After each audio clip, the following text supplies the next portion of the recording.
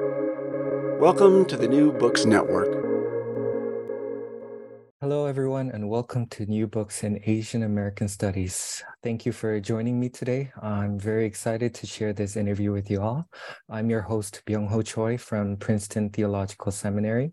And I'm your host, Chani Ha from Stanford University. The Allure of Empire, American Encounters with Asians in the Age of Transpacific Expansion and Exclusion, written by Chris Ha and published by Oxford University Press in 2023, traces how American ideas about race in the Pacific were made and remade on the imperial stage before World War II. Following the Russo-Japanese War, the United States cultivated an amicable relationship with Japan based on the belief that it was a progressive empire akin to its own. Even as the two nations competed for influence in Asia and clashed over immigration issues in the American West, the mutual respect for empire sustained their Trans-Pacific cooperation until Pearl Harbor, when both sides disavowed their history of collaboration and cast each other as incompatible enemies. In recovering this lost history, the author reveals the surprising extent to which debates about Korea shaped the politics of interracial cooperation. American recognition of Japan as a suitable partner depended in part on a positive assessment of its colonial rule of Korea. It was not until news of Japan's violent suppression of Koreans soured this perception that the exclusion of Japanese immigrants became possible in the United States. Central to these shifts in opinion was the cooperation of the various elites, Asian elites aspiring to inclusion in a progressive American empire. By examining how Korean, Japanese, and other non-white groups appeal to the United States, this monograph demonstrates that the imperial order sustains itself through a particular form of interracial collaboration that did not disturb the existing racial hierarchy. So over the course of our conversation today, we will take a closer look at this critical work and examine how it sets out to make a significant historical contribution to how we understand the intertwined history of U.S. empire building in the Pacific and the U.S. exclusion of Asian immigrants. To learn more about these issues and more, please stay tuned, and we hope you enjoy the book and our conversation as well. Today, we are privileged to talk with Professor Chris Ha, the author of The Allure of Empire, American Encounters with Asians in the Age of Transpacific Expansion and Exclusion. Professor Chris Ha is an assistant professor in the Department of History at Emory University, where he teaches on the subjects of U.S. in the world, Asian American history, and comparative studies in race and ethnicity.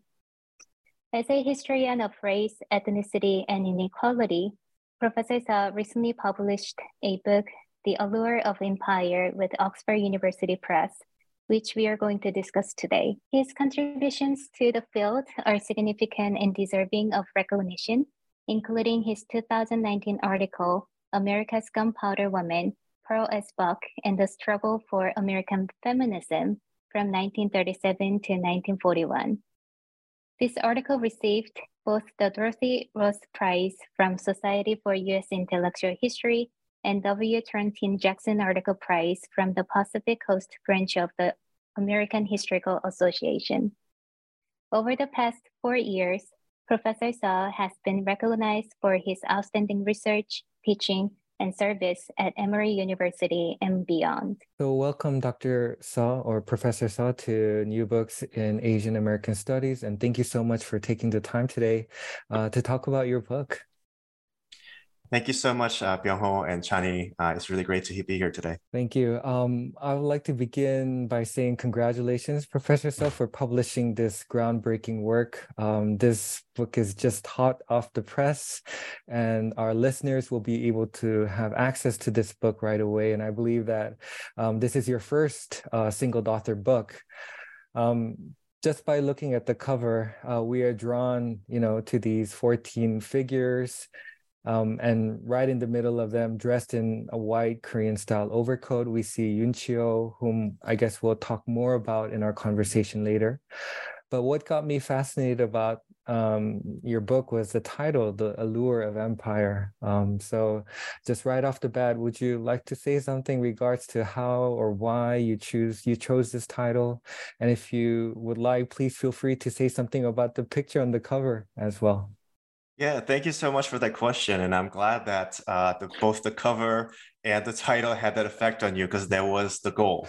So I provocatively chose this title called The Allure of Empire because I really hope that this book will get readers to think about what I think is a very large, important question in human history that maybe doesn't get asked as often as it should, which is, why did it take so long for empires and imperial world order to collapse? And why did decolonization around the world take so long to arrive? And I think most of us, probably in 2023, agree that empires are bad. And in fact, they're not alluring, because empires are agents of violence, suppression, dispossession, exclusion. And in fact, if you know your literature on empires, whether it be on the Pacific or the Atlantic elsewhere, there's a lot of books on anti-imperial, anti-colonial movements. So my question when I was working on this project was that, okay, so if there's so many anti-colonial, anti-imperial movements, why did the empires die? Why did decolonization not take place until after World War II? And in researching this book, and then also kind of thinking about this book over a long gestation period that took almost 12 years, I felt like I had a different answer than what's usually given. Usually, I think we hear about state violence being one of the, if not the main reason why anti-colonial, anti-imperial movements failed. And I think that there's a lot of truth to that.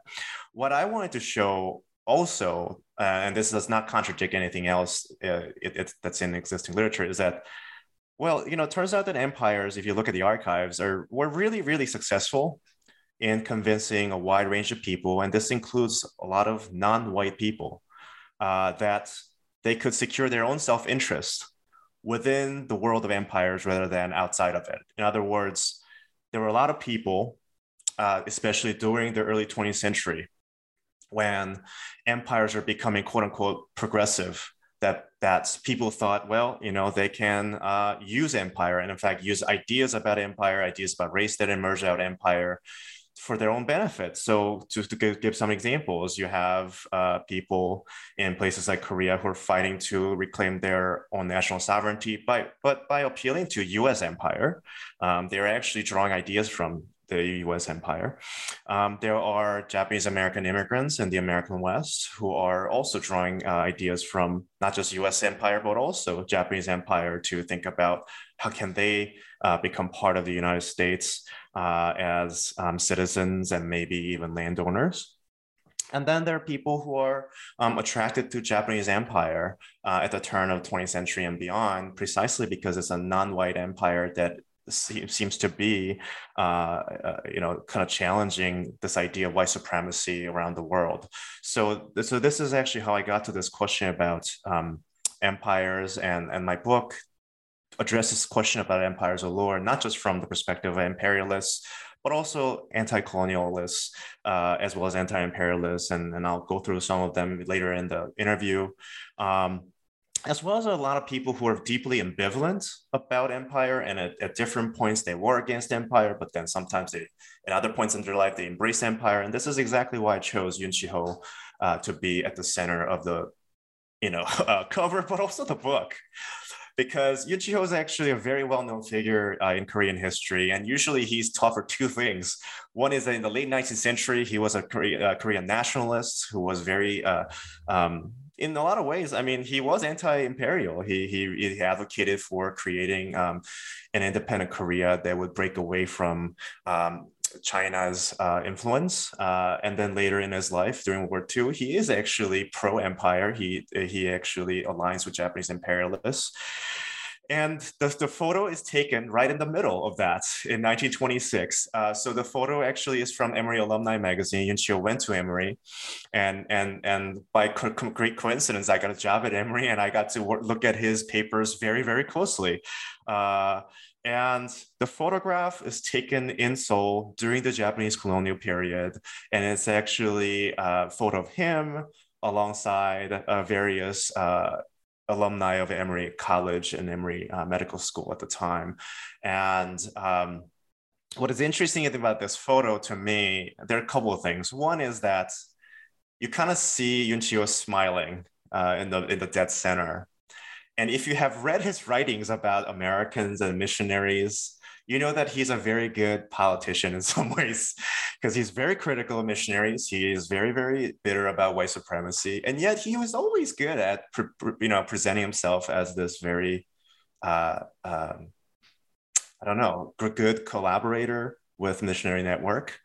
At the same time, you also see this in this picture of what I think I would consider an interracial collaboration. So you have some white alumni, but also there are a couple of Korean alumni as well, who are showing this moment where they are genuinely thinking about interracial relationship within the world of empires as something that is peaceful and cordial.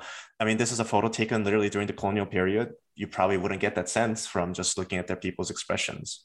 That being said, there is this little child at the bottom of the photo, and I can only conjecture why he's so unhappy to be there. I mean, well, it's possible that he's just unhappy because he's a kid and he's forced to show up at what is definitely a meeting for adults.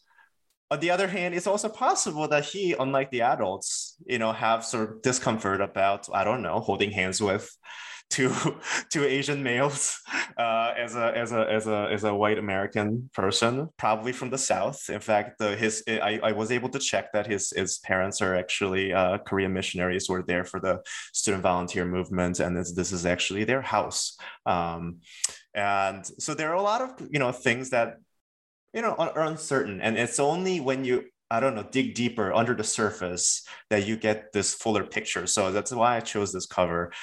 So that's my long exposition in terms of the title and the cover, but I hope that also sets up our conversation pretty well in terms of what kind of things I'm interested in talking about. Thank you. I personally love the cover of the book, as it shows your book gives equal attention to each historical actor. So Professor Seo, we would be delighted to continue our conversation today by getting to know you more. Could you tell us about your background, perhaps where you grew up, where you did your PhD, and how you became interested in your specific field of study? And we would appreciate hearing more about your influential interlocutor who have significantly contributed to shaping your academic journey. Sure. And I think I have, I have a feeling that, once people hear my biographical background, readers will understand why I wrote the book the way I did. So I was born and raised in South Korea until 7th grade. And I moved to the United States, of all places, to the suburbs of Baltimore, Maryland. And that experience, growing up in Baltimore, Maryland, during the early 2000s, during the W. Bush era, deeply shaped the way I think about race. And I think that, this was why I was so drawn to figures like Yoon Chi-ho and others, because the experience of growing up in Baltimore is, in my opinion, really different from, for example, growing up in places like Berkeley or Los Angeles or even Boston or New York. Racism is very explicit. And there's this interesting irony where, in my experience and Yoon Chi-ho's experience as well, some of the people who are kindest to Asian students are some of the most racist people who are very anti-Black. And obviously there is this dimension about a minority too, but there's also something else, which I think is about ideas about proper behavior and what they think that Asian cultures are more compatible with, let's say, and this is where Christianity comes in too. I went to a Jesuit school. And they felt that I fit in really well. And some of the people that I found to be very racist and were actually some of the people who were hardcore liberals. And their form of racism was very different from what, for example, the right-wing conservative racists would say. And that's actually my foray into kind of thinking about what I will just call, a progressive form of racism that I describe in the book. And it is, and I think, an earlier iteration of liberal racism. And when I went to college at Brown in the mid 2000s, so I was really interested in studying race.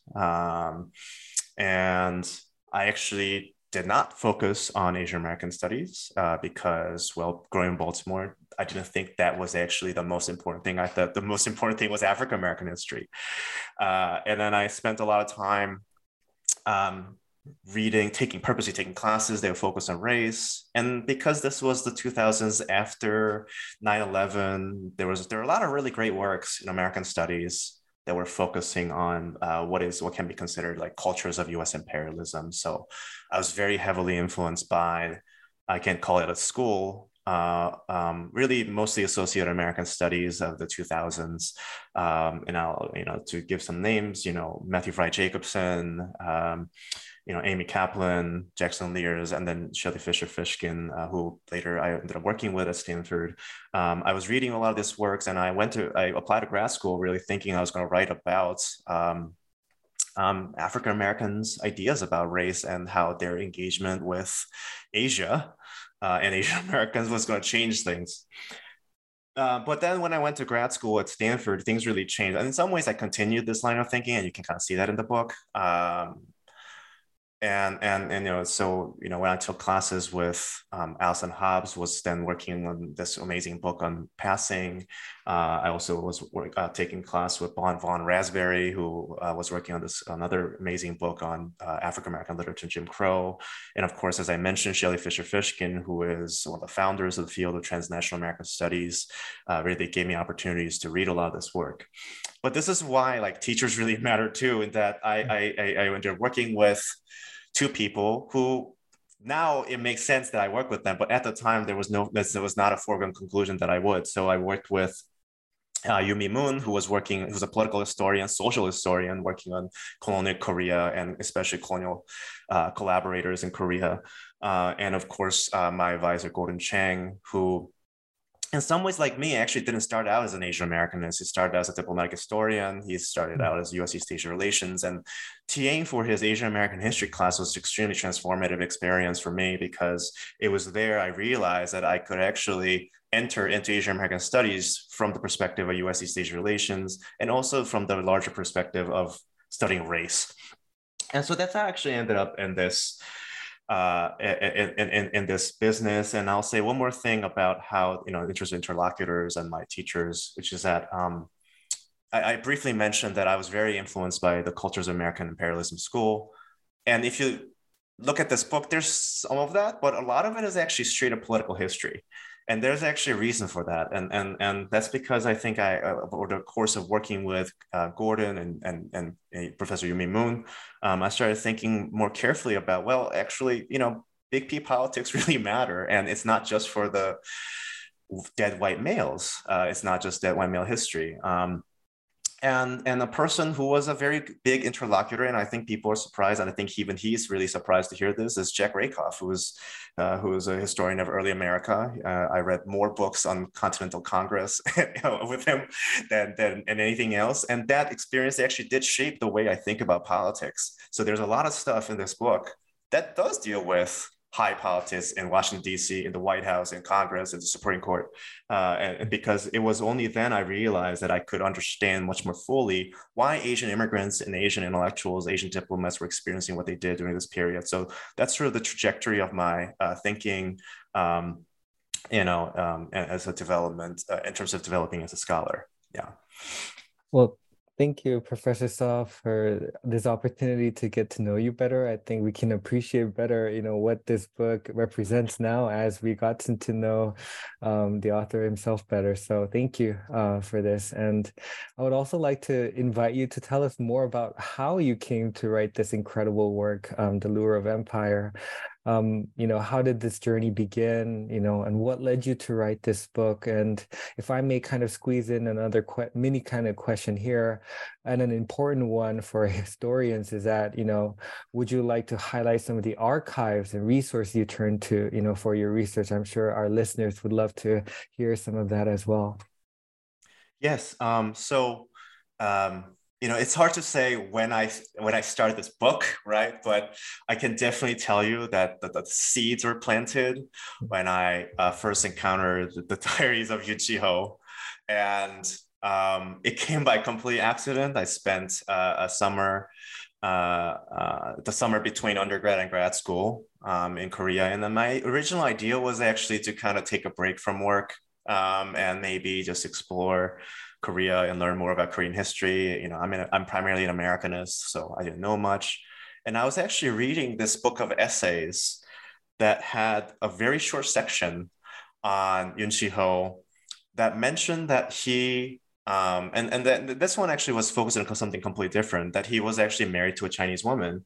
And that's very unusual for his period. And then I learned that, well, he got to meet this Chinese woman through the missionary network, and that Yoon Si-ho had studied at Vanderbilt and at Emory.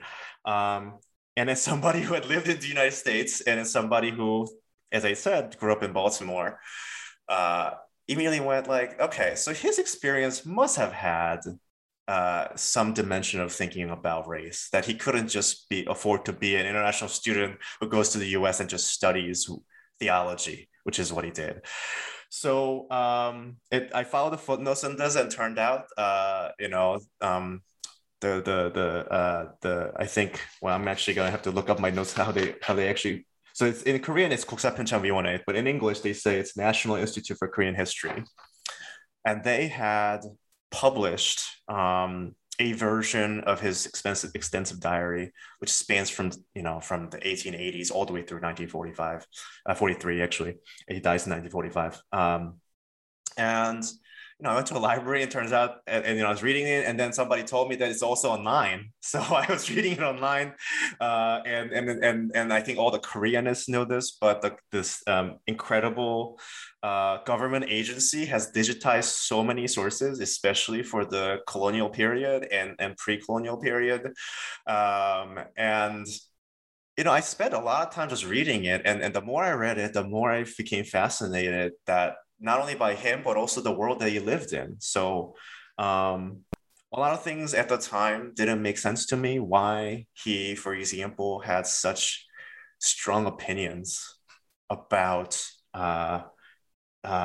certain kinds of African Americans, certain kinds of Koreans. So for example, he, and I'll talk about this when we get to chapter 3, but he was a big fan of Booker T. Washington, which came out of nowhere to me.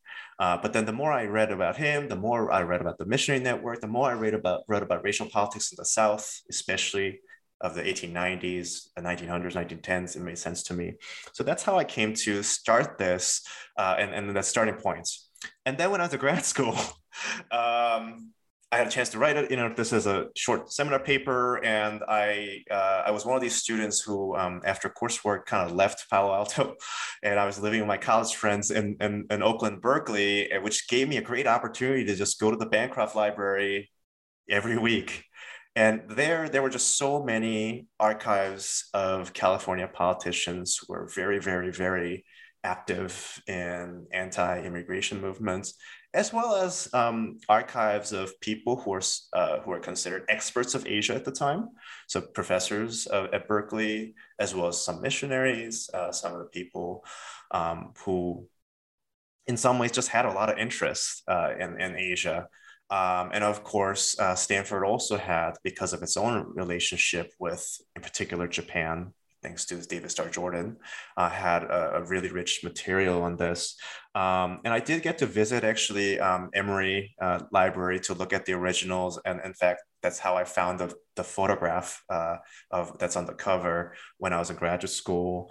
And then after I got this job, I did get to go through the original diaries. And I have to say 99% of the version that's available online is correct, but there are a couple others that are different. And I've tried to kind of try to understand why and why it was important to kind of look at the original.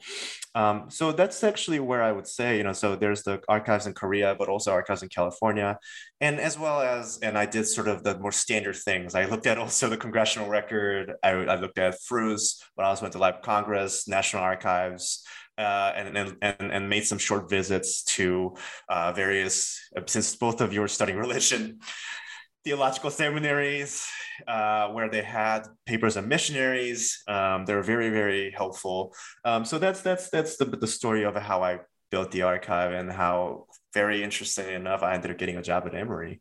And I often joke that the ghost of Yoon Chi-ho led me here for a reason. And nobody could have seen when I first entered grad school that I would be working on this topic or teaching here. So yeah. Honestly, I was in awe of how expensive resources and archives were when I read your book. And it's really amazing to hear about some of them. Now let's dive into the book itself. To give our readers a sense of the structure, the book consists of 6 chapters in addition to an intro and epilogue.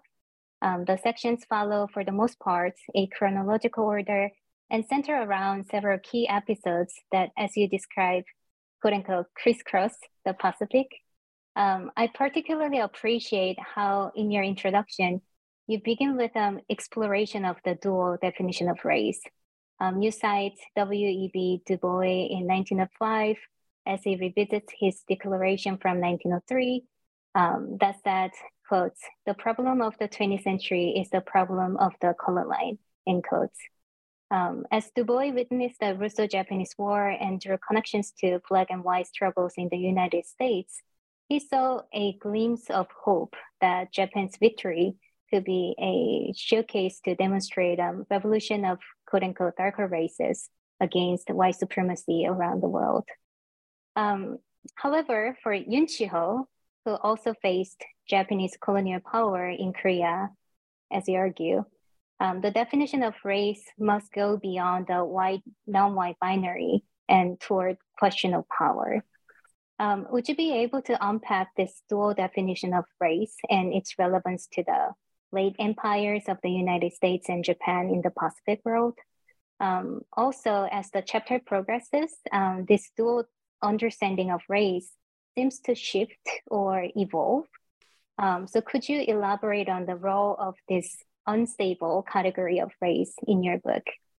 Yeah, thank you so much for that question, because it actually gets to the heart of my methodology or my approach. Because I rewrote the introduction without exaggeration 9 or 10 times, and by rewrite, not revise, I actually completely rewrote them because I really wanted this book not to be just a book that fills in a gap in our knowledge, but to be a lot more ambitious and say, all right, can we go one step beyond where we are right now in terms of thinking about race? Because the way we think about race is usually basically the way that Du Bois has articulated, that being, what he calls the problem of the color line, the issues of white supremacy, and the ways in which that's global inequality has been inscribed by this binary of white over non-white. And that's actually why he's so excited when he encounters this news of Japan taking on Russia. And he really hopes that Japan will win, because this means that for the first time in centuries, it says like a non-white, and he uses the word race, non-white race has demonstrated that white supremacy is actually a myth. And you actually, and he's not the only person who feels it. There are a lot of Pan-Asianists at this time, even in Korea, who feel this. But I wanted to also use Yoon Chi-ho's views to kind of complicate this view without dismissing it. And Yoon Chi-ho's a really great person to kind of put in here right next to Du Bois, in my opinion, because Yoon Chi-ho was educated in the American South, he knows what the color line is. So he knows that it's valid, especially in the South. But anybody who has, in his opinion, has experienced expansion of Japanese empire, and that goes, way before the Russo-Japanese, the Sino-Japanese War, and other wars that Japan had fought, and its colonization of various parts of Asia at this time. He thinks that, well, it's the hierarchy isn't exactly just white over non-white. It's also imperial over non-imperial, or imperial over colonial. And during his lifetime, a term that was very widely used by academics and politicians was subject races. We don't use this term anymore. And by subject race, they are, they are referencing mostly non-white people, but they're more specifically talking about people who do not have don't have sovereign rights, people who are colonized, or people whose sovereignty has been compromised by expansion of another imperial power.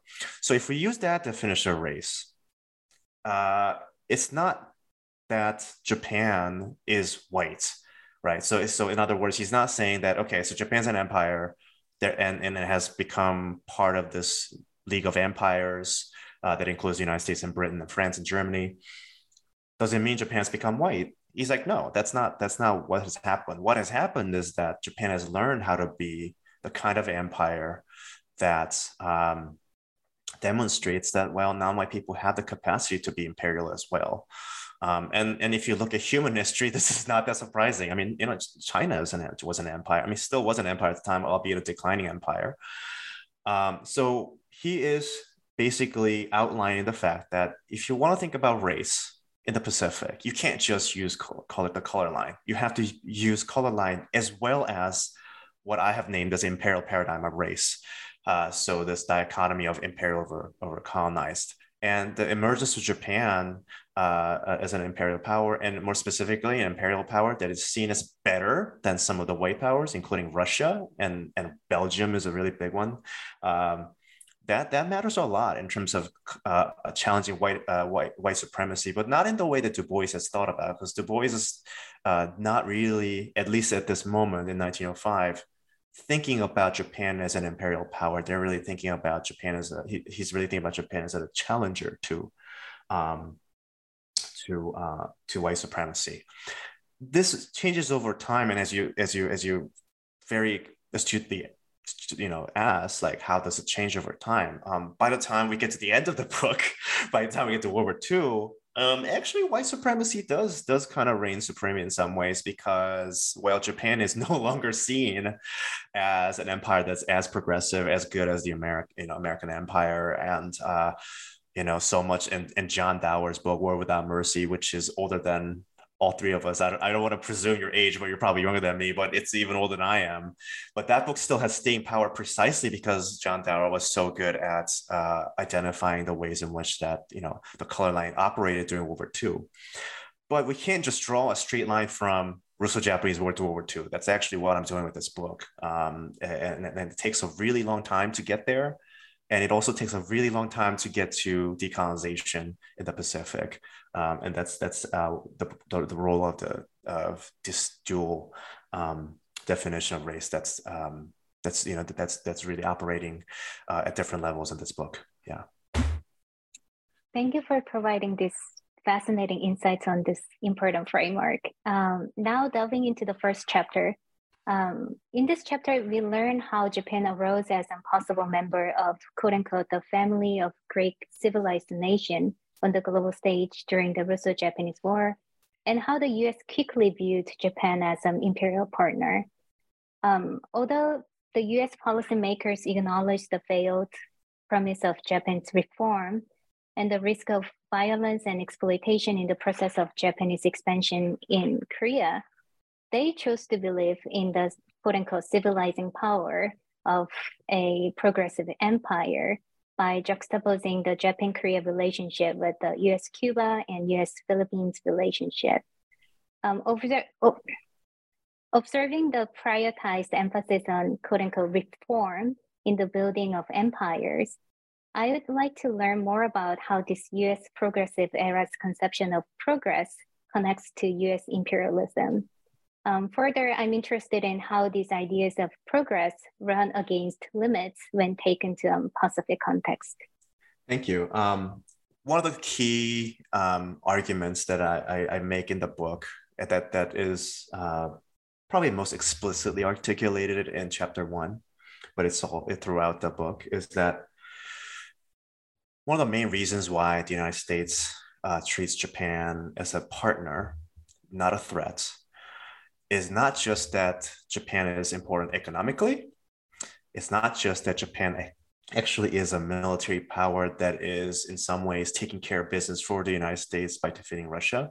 It's also because Japanese imperialism seems to resemble, at least in the eyes of many American policymakers, diplomats, and missionaries and academics, resemble American imperialism. And during the Russo-Japanese War, American imperialism is in a very interesting stage. So it's already been several years since the United States has defeated the Spanish Empire and annexed the Philippines and taken Cuba as well. And there's actually a lot of question about what exactly is next for the United States, right? Okay, now that they've taken this colony, and people like Theodore Roosevelt, of course, are like, well, this is our pathway to becoming a great power, just like Britain. And what's interesting is that you also have people like William Jennings Bryan, who is usually known, I feel like, as the great commoner, populist candidate who loses his presidential bid 3 times, 3-time failed politician.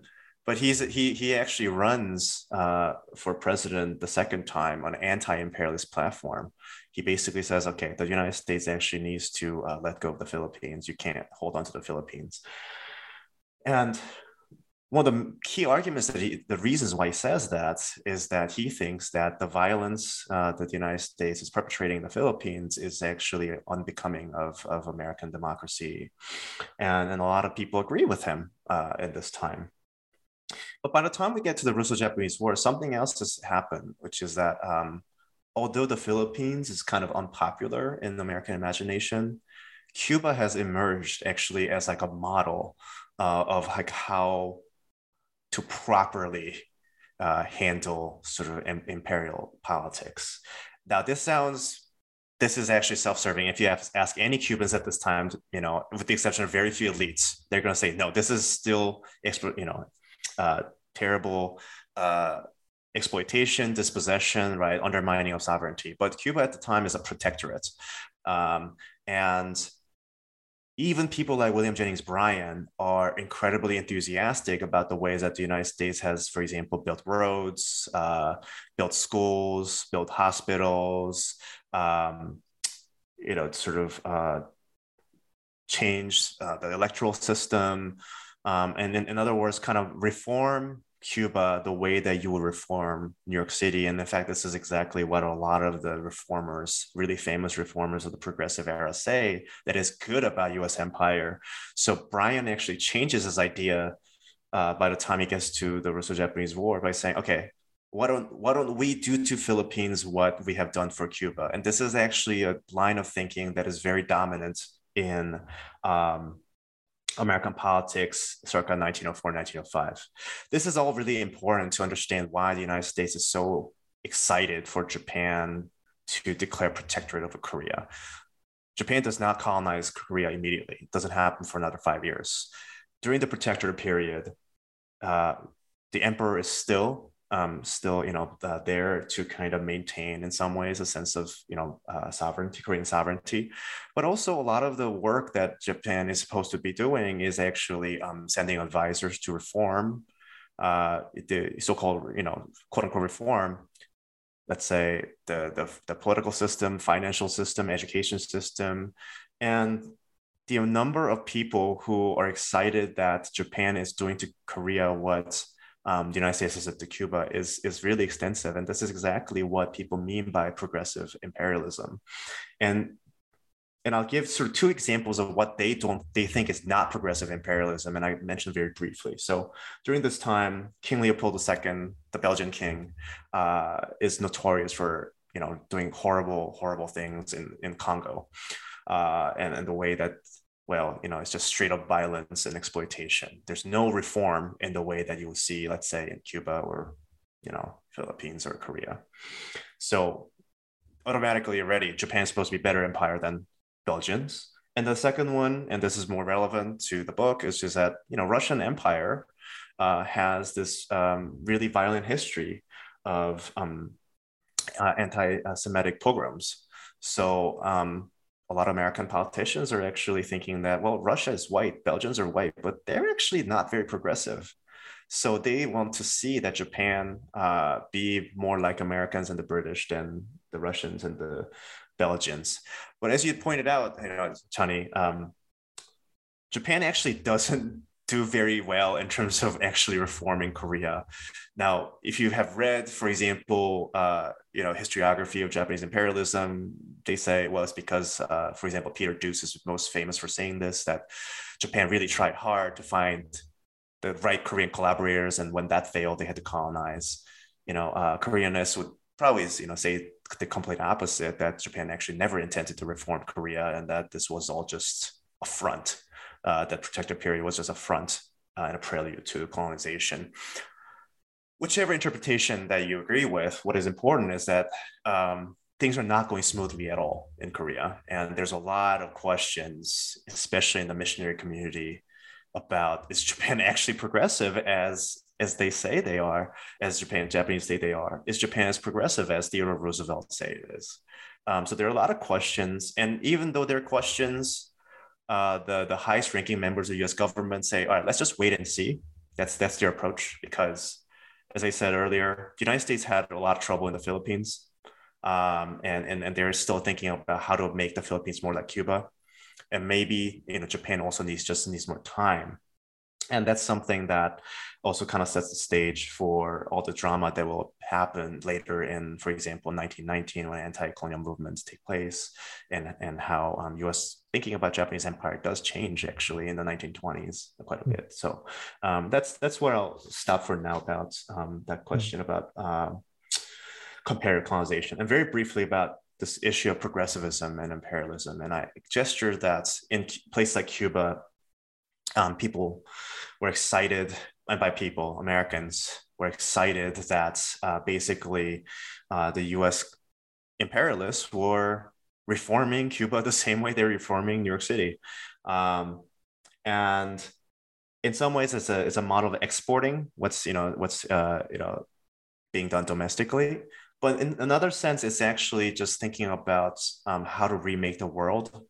And because this is a period where imperialism is forced to modify itself or reform itself. So imperialism had existed for centuries, but before the progressive era, from the 1890s to 1920-ish. But during the progressive era, imperialism can't continue on the way that it used to, because so many people are asking questions about, like, what exactly is the role of the state?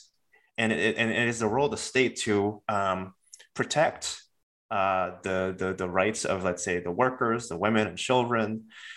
And the way the progressive rationalize imperialism is that, well, as long as our imperial enterprise is providing this to the people who are colonized and subjugated, well, then it's worth it, that it's better for them too. So this is actually what I kind of try to explain as progressive form of imperialism that I think has a really long reach. So it really defines itself against the older forms of just straight up exploitative imperialism.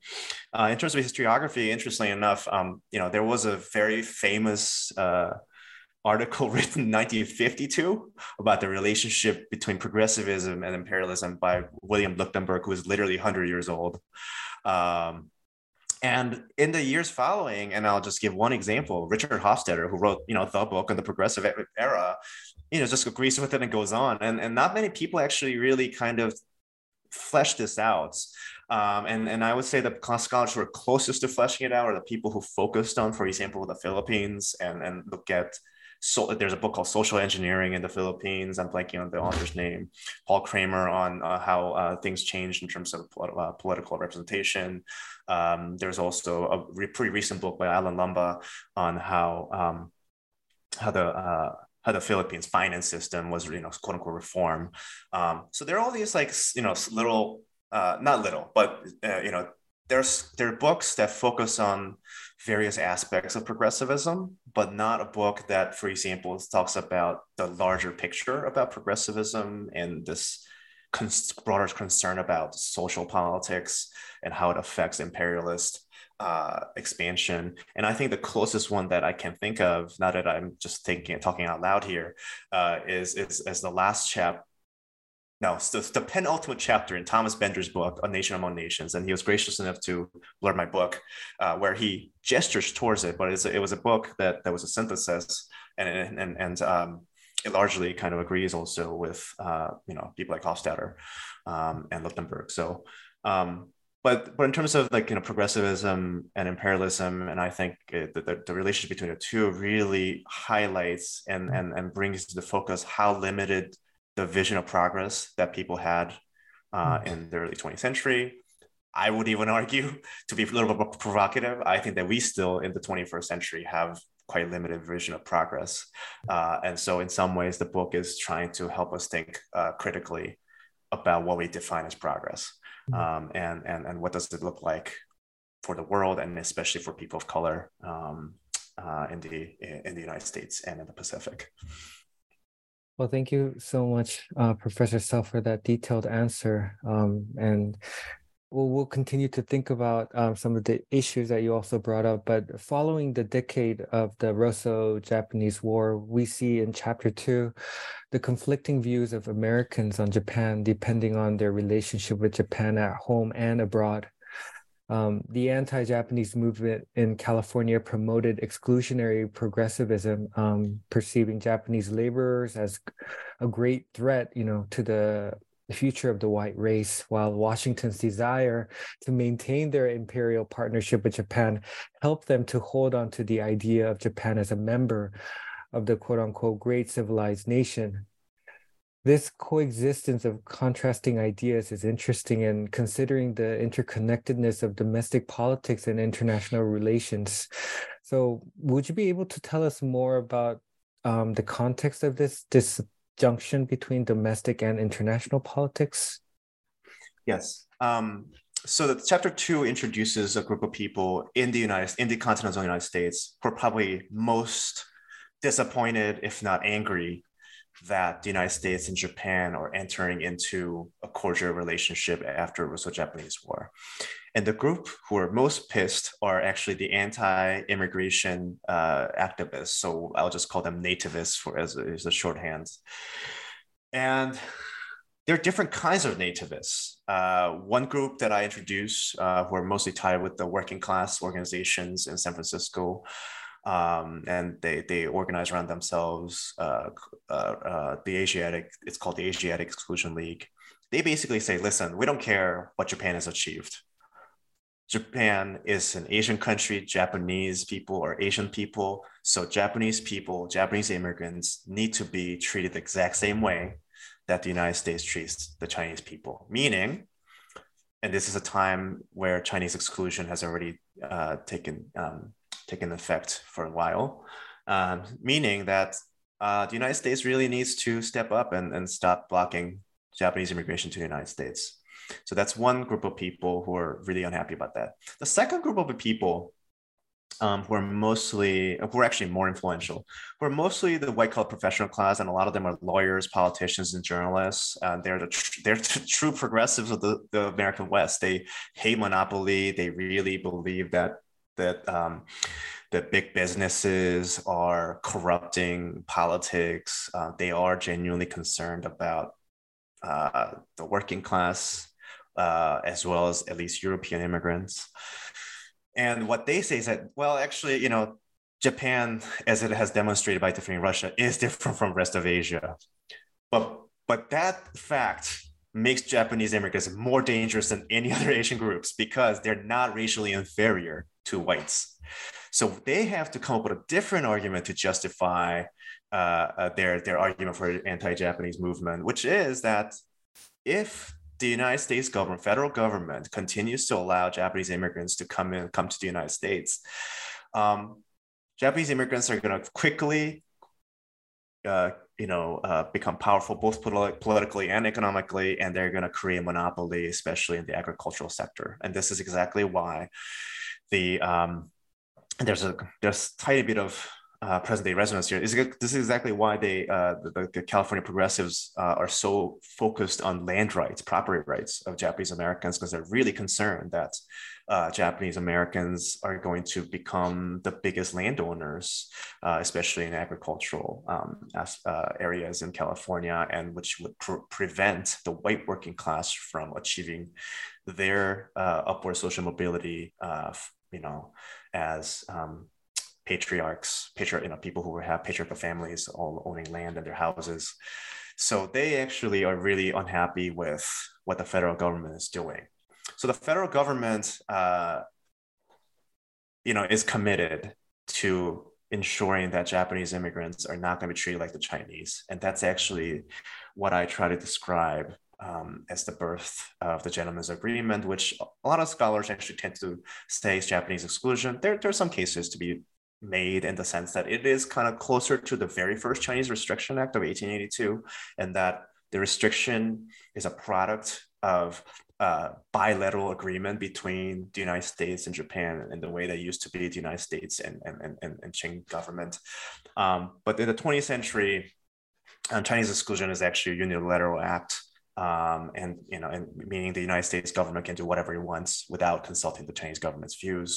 And the United States does not want to do that with Japan, especially after the Russo-Japanese War. So what they do with the Gentleman's Agreement is that they entrust the Japanese Foreign Ministry to restrict the out-migration of the working class Japanese to the United States, meaning that as long as these immigrants are not laborers, they are able to come to the United States, and they should be presumed admissible when they arrive at the border. That's the federal policy. And there's a lot of conflict between the federal government and the state government. And this is also where William Jennings Bryan comes into a really played interesting role. So I mentioned earlier that Jennings Bryan used to be anti-imperialist, and then he basically kind of becomes a progressive imperialist. William Jennings Bryan actually becomes Secretary of State under Woodrow Wilson. And one of his first tasks as Secretary of State is to go all the way from Washington, D.C. to Sacramento to try to convince the California government to not pass this Alien Land Act. And he's basically concerned that, listen, Japan is a progressive empire, and it's gonna really not be good for the national interest of the United States. And Bryan actually fails. But what is interesting is that because the federal government has made such a big gesture in sending their own Secretary of State to California, and I'll give a counterexample that's relevant today. There are a lot of states in the American South right now passing what is essentially Alien Land Act, and you do not see Joe Biden sending and Tony Blinken, right, to DeSantis's, government. That's not happening. But in 1913, that did happen when Woodrow Wilson was president. So the Japanese government, at least, is at least the federal government, right, is respecting Japan. What's happening in the states. Maybe they'll figure it out. And in a timely manner, World War I happens, and Japan and the United States are actually enter the war. Japan enters first. They're on the same side fighting against the Axis, especially against Germany and Ottoman Empire.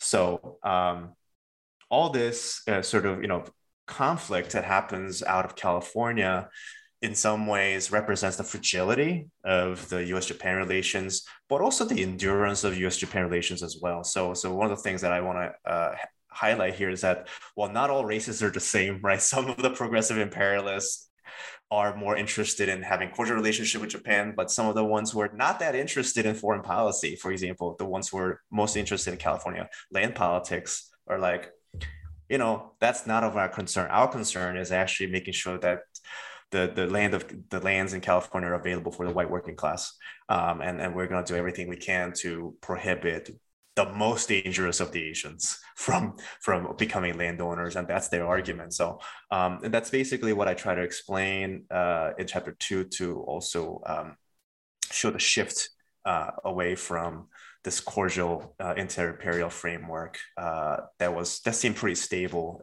during the Russo-Japanese War and becoming slightly more fragile. Yeah. Thank you for elaborating on the specific U.S. context and discourses around Japanese immigrants that actually help us to have a better understanding about race. So chapter 3 explores American missionaries' engagement with competitive racialization. I found it interesting how the missionaries were influenced by the American and Japanese imperialists who referred to the colonization of the Philippines to justify the colonization of Korea. They also used the conditions in the American South, where racial inequality was sustained through Jim Crow laws, as a convenient excuse to deny equal rights to Koreans under colonial rule. According to you, American missionaries in Korea shared the same ideas of quote-unquote race development, and they demanded the reform of Japanese colonial rules, for example, less violent, but not the decolonization of Korea. Knowing that they're missionaries, I'm kind of curious about how their theological understandings also interacted with these ideas of race. Would you be able to speak more about their theological beliefs?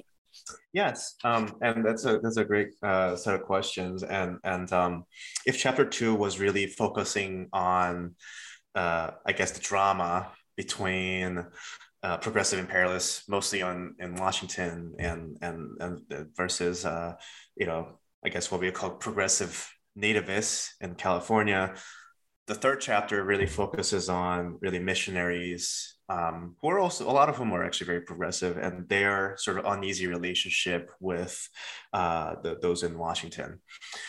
So it is true, and I think anybody who has studied colonial period of Korea knows this. It is true that most significant critique of Japanese colonialism, at least from the US side, often came from the missionary community. And this is especially true after 1910. But as I actually show in this chapter, the missionaries are in a really interesting sort of bind. So on one hand, imperial expansion actually does serve their own purpose of also expanding the boundaries of their own Christian empire. In other words, they are able to have, in some ways, better protection under, let's say, I mean, both U.S. diplomats, but also in a lot of cases, Japanese colonial officials as they conduct their missionary work. On the other hand, not all missionaries are the same. Missionaries who serve in Korea have different set of interests than the missionaries who serve in Japan and China and the Philippines. And what I show is that basically the group who were focused on Korea actually end up being overpowered by those who are actually much more influential in Washington. And I use the case study of basically, and this is how Yunchio comes back to the story, is when he gets incarcerated in 1912. Allegedly for plotting to assassinate the Japanese colonial governor at the time, but it really for building and running this Christian school that is supposed to be seen as a training ground for future Korean nationalists. And when he's incarcerated, a lot of American missionaries are very, very alarmed. They actually begin to question whether Japan maybe is opposed to Christianity and missionary work. So, and Yunchio is certainly not the only person who's incarcerated. There are actually 105 people who get sentenced to jail, and that's how it's usually known in Korean history, Baekgoin Sakon. And the missionaries actually gathered several times, especially missionary leaders in the United States. Interesting enough, the Southern Methodists tied with Emory University are actually the people who are most concerned about the welfare of Yoon Si-ho. These are people who are anti-Black. They are people who are actually also oftentimes condoning lynching in the American South, but they're genuinely concerned that their students, their prized, their favorite, basically Christian convert in Korea is being treated this way by the Japanese. So the Southern Methodists gather with, Northern Methodists, Presbyterians, Congregationalists in New York, but they also gather actually in Washington, D.C. when the missionary leaders go together to visit the Japanese embassy, the State Department, and the White House to basically, sort of articulate their concerns. And what ends up happening is that in that process of trying to figure out what's the next step, like what do we do? The Southern Methodists basically decide that, okay, we're going to make sure that Yunchio doesn't get executed because that's our number one concern. But they actually end up kind of stopping short of going all the way of saying, okay, make sure that he gets exonerated because, and this is actually how I use Arthur Tristan Brown, who's a really famous Presbyterian leader during this time. there are all these questions about whether American missionaries should really expect Japan to treat a subject race, that's the term that I said was used a lot, a subject race like Koreans, uh, better than how, for example, white Americans treat African Americans. So the Northerners are actually the ones who are preventing the Southerners from going one step farther and trying to help the Koreans out in 1912, 1913. And this is really significant because usually we think about Christian missionaries who help Koreans. They're the ones who are like anti-imperial, anti-colonial, maybe even anti-racist. But it's actually the most racist people who are coming to the rescue of the Koreans. And those who are supposed to be more liberal, more peaceful, are the ones who say, no, as long as Japan, treats Yoon Chi-ho, civilly in prison, that's okay. And that's actually the narrative they go with. They say, well, Japan itself is learning how to become a better empire, and their judicial system is also improving. So why don't we wait? And by 1915, missionary leaders in the US are actually, in some ways, patting themselves on the back, saying that, okay, we were right. Like Japan actually turned out to be pretty progressive, and it took 3 years, but they figured out how to handle this question. And they actually don't, the Japanese government doesn't exonerate Yoon. They actually get a pardon from the emperor. So, and Yoon Chi-ho actually is deeply, I think, changed by this experience, and his I think his cynicism and his resentment towards the missionaries really get really exacerbated after this, because he knows that these people are thinking about him as somebody who's unworthy of help, and this is all sort of I think getting me to the point that I make in this chapter, which is that it's so simple, I think. I mean, sometimes it's too simplistic to say, all right, missionaries, which side were they on? Japanese or Koreans? Racist, not racist. Imperialist, not racist, not anti-colonialist. But if you actually look into the missionary archives, you see a much more nuanced and, quite frankly, very messy process, because they're trying to figure out what their response is, because their number one goal is to make sure their converts are well treated. But on the other hand, they do not want to interfere with imperial relations between the United States and Japan, or really imperial relations anywhere, because empire has served them well. So as long as Japan is allowing the American missionaries to do their work in the colonial Korea, American missionaries are okay. And this is also the case in Korea. And I use this sort of long history as, in some ways, as a prelude, but also as just like as a way to better understand why we see missionaries during the March 1st movement in 1919 act the way they do.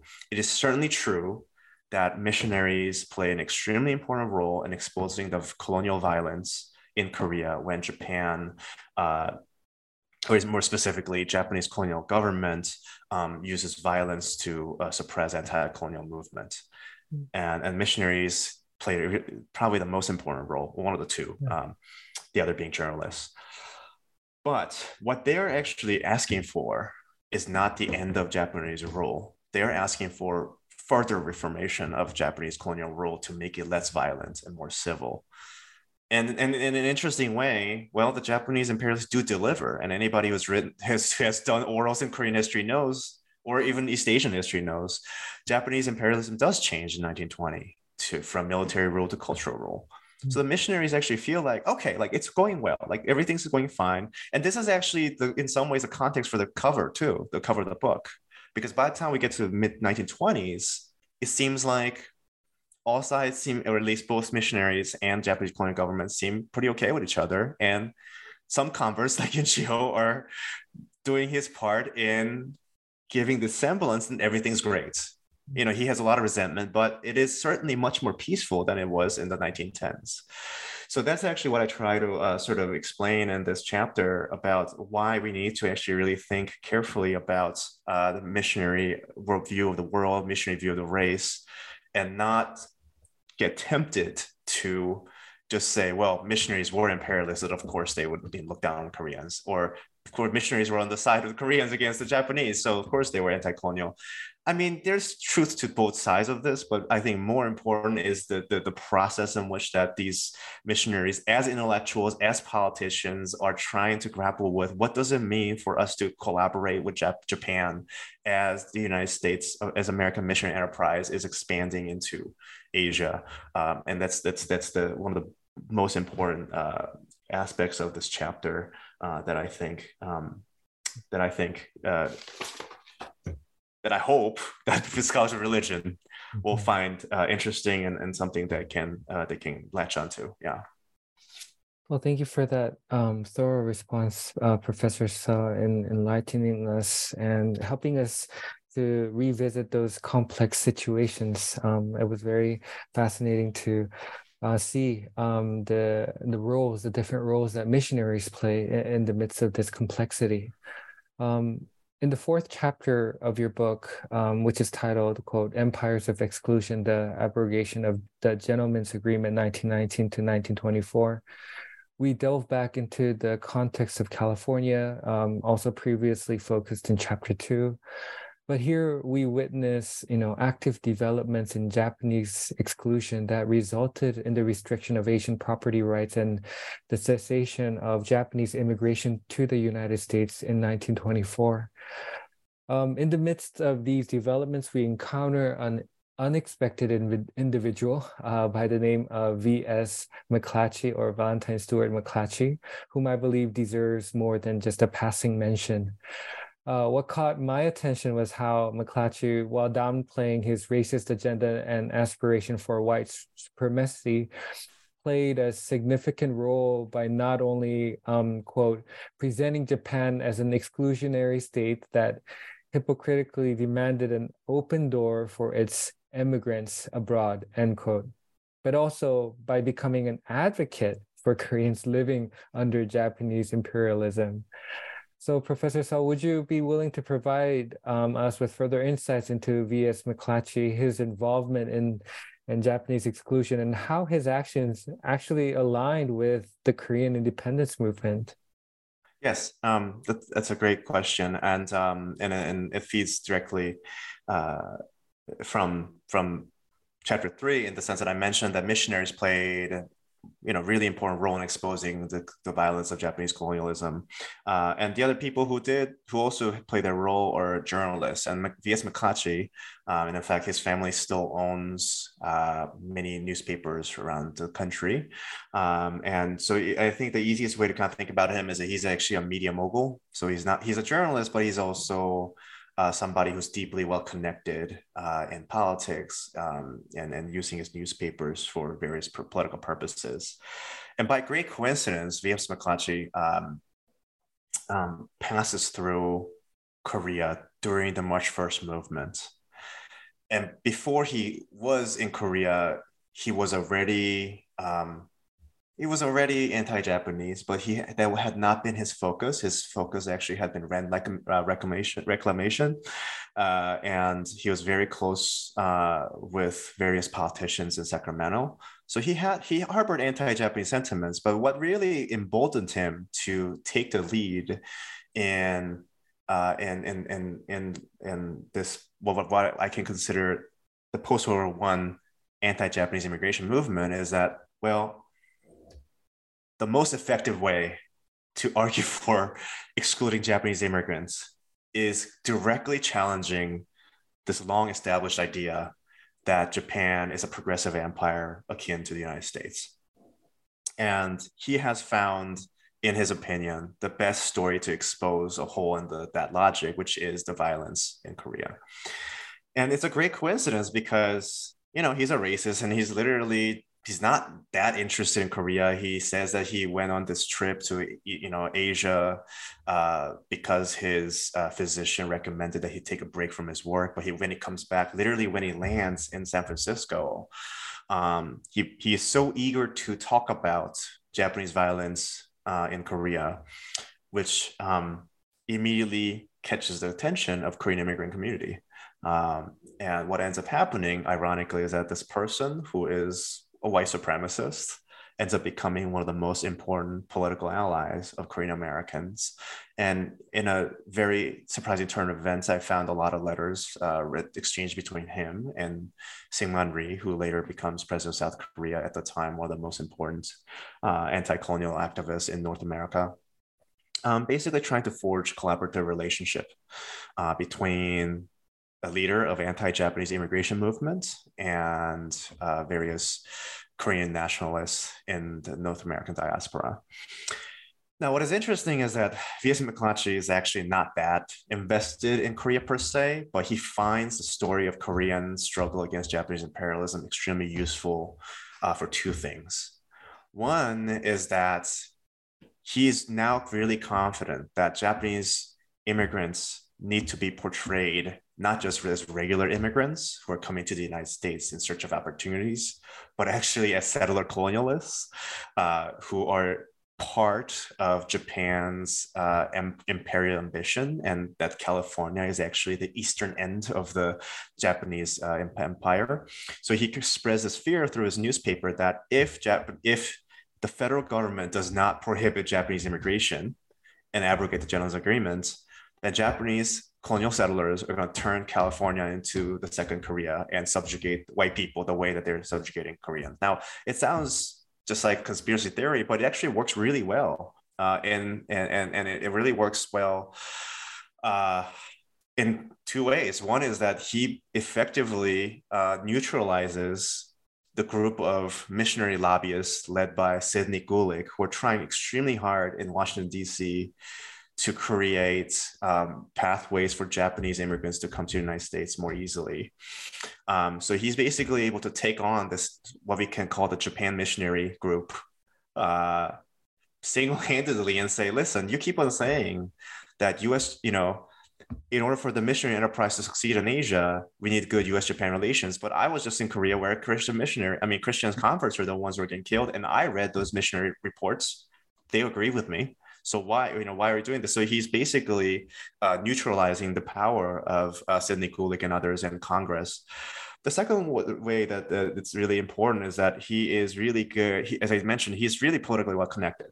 So while he himself has this newspaper, he's really good friends with various politicians, not only in Sacramento, but in Washington, D.C., and he's able to give them rhetorical ammunition to say, listen, if the Japanese immigrants or if Japanese embassy, or even what he calls pro-Japan US politicians say that like Japanese immigrants need to be protected here, just keep on bringing up the violence with which Japan has colonized Korea, because that's going to be really important in undermining that argument. And it works extremely effectively. And one of the people who champions Korean the desire for self-determination in US Congress is a guy named James Phelan. And James Phelan is one of the most notorious racist U.S. senators in U.S. history, especially in California, who literally runs for his reelection in 1920 with the slogan "Keep California White." So why is a guy whose slogan is "Keep California White" championing Korean national independence? Well, because for him, he's like, he's primarily interested, concerned about immigration, so he doesn't care what happens on the other side of the Pacific. And he's fine. But you have this really interesting development where Korean Americans are like, quite frankly, excited that they have somebody who's giving them the political power. And usually the narrative goes like the missionaries in the United States helped Korea. That's true. But the really powerful ones in Congress were actually all these really horrible racists. Now, so that's the first half of this chapter. The second half, which is actually what we might consider the street of immigration history, that actually challenges really long-held assumptions about why Japanese exclusion came to be in 1924, is that the usual explanation for that, which I think comes from pioneering works by Roger Daniels and Yuji Ichioka, which is that because of there are two things. One is that the Supreme Court, for the first time in U.S. history, explicitly declares that Japanese immigrants are not ineligible for U.S. citizenship because they're not white, and that's the Ozawa case. The second one is that Japanese ambassador in Washington makes a mistake in writing this letter to Congress saying that, hey, if Congress decides to abrogate the gentleman's agreement and pass Japanese exclusion, then there's going to be quote unquote, great consequences. And those are true. But if you look at the congressional record, if you look at the papers of these politicians, and sometimes I feel like my watching a lot of TV shows about politics has influenced this. You see the politicians dealing constantly. And one of the most fascinating things that happens is that even before the U.S. The Japanese minister in Washington sends this letter, the Congress has already decided they're gonna vote against Japanese immigration. That's already been said, but they now actually have an excuse to say it much more explicitly. And in the days leading up to it, they say the same thing over and over again. These are people in Congress. Well before the Japanese minister in Washington sends this letter, Albert Johnson has already made an argument for Japanese exclusion. And he actually says, well, turns out that Japan also, he uses the verb exclude, excludes Chinese and Koreans from coming to Japan. So why can't the United States exclude the Japanese? Like that's just what they do. That's what empires do. Empires of exclusion. That's where the title comes from. And he gets that directly from V.S. McClatchy, who, when he was in Japan, reads the story about how Japan had very recently deported Chinese laborers.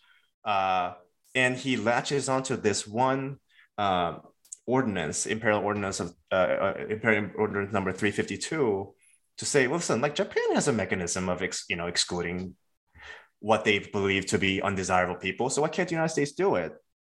Now, there's a huge difference between how Japan restricts immigration and the United States immigration. United States does is a restriction, in that Japan doesn't have like a comprehensive national immigration law. It's actually more empowering like local provinces to kind of figure out like who's admissible and who's not.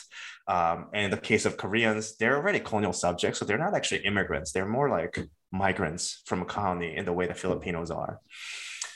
But the American congressmen, people in Congress completely ignore this difference. It doesn't matter. They take V.S. McClatchy's argument and they repeat it over and over and over and over and over again in congressional record. It's there every day.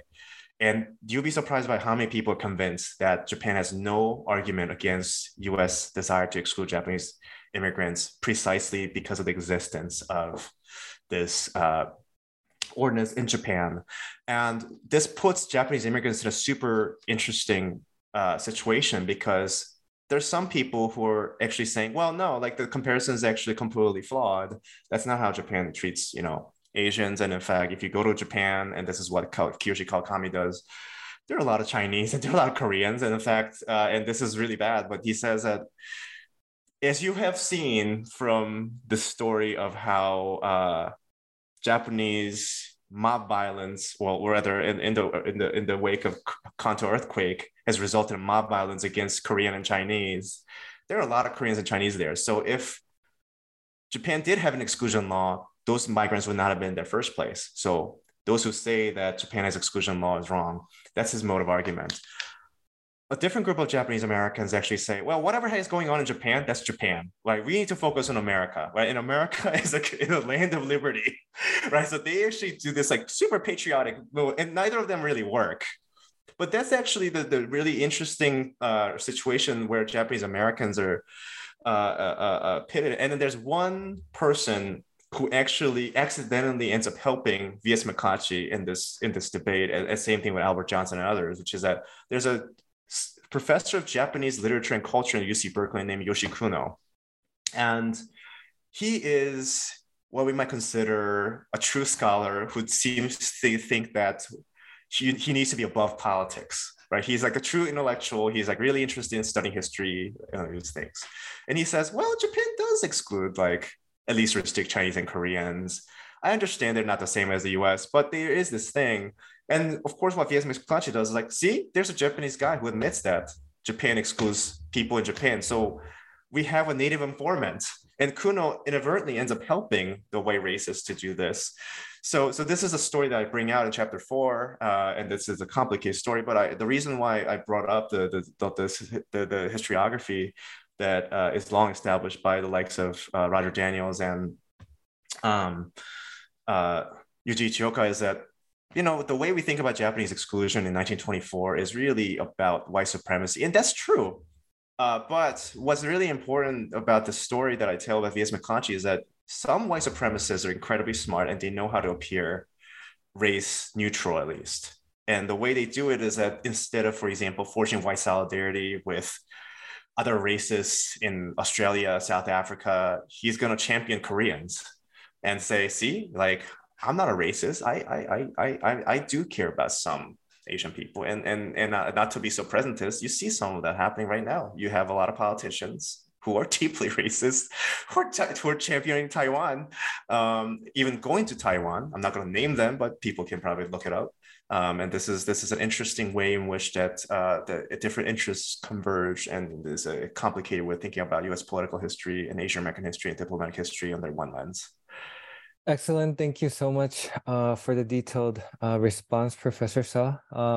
In the following chapter, we have the opportunity to take a closer look into the Institute of Pacific Relations, also referred to as the IPR, an international non-governmental organization established to foster this trans-Pacific relations through engagement in social scientific research, particularly in the aftermath of the Japanese exclusion.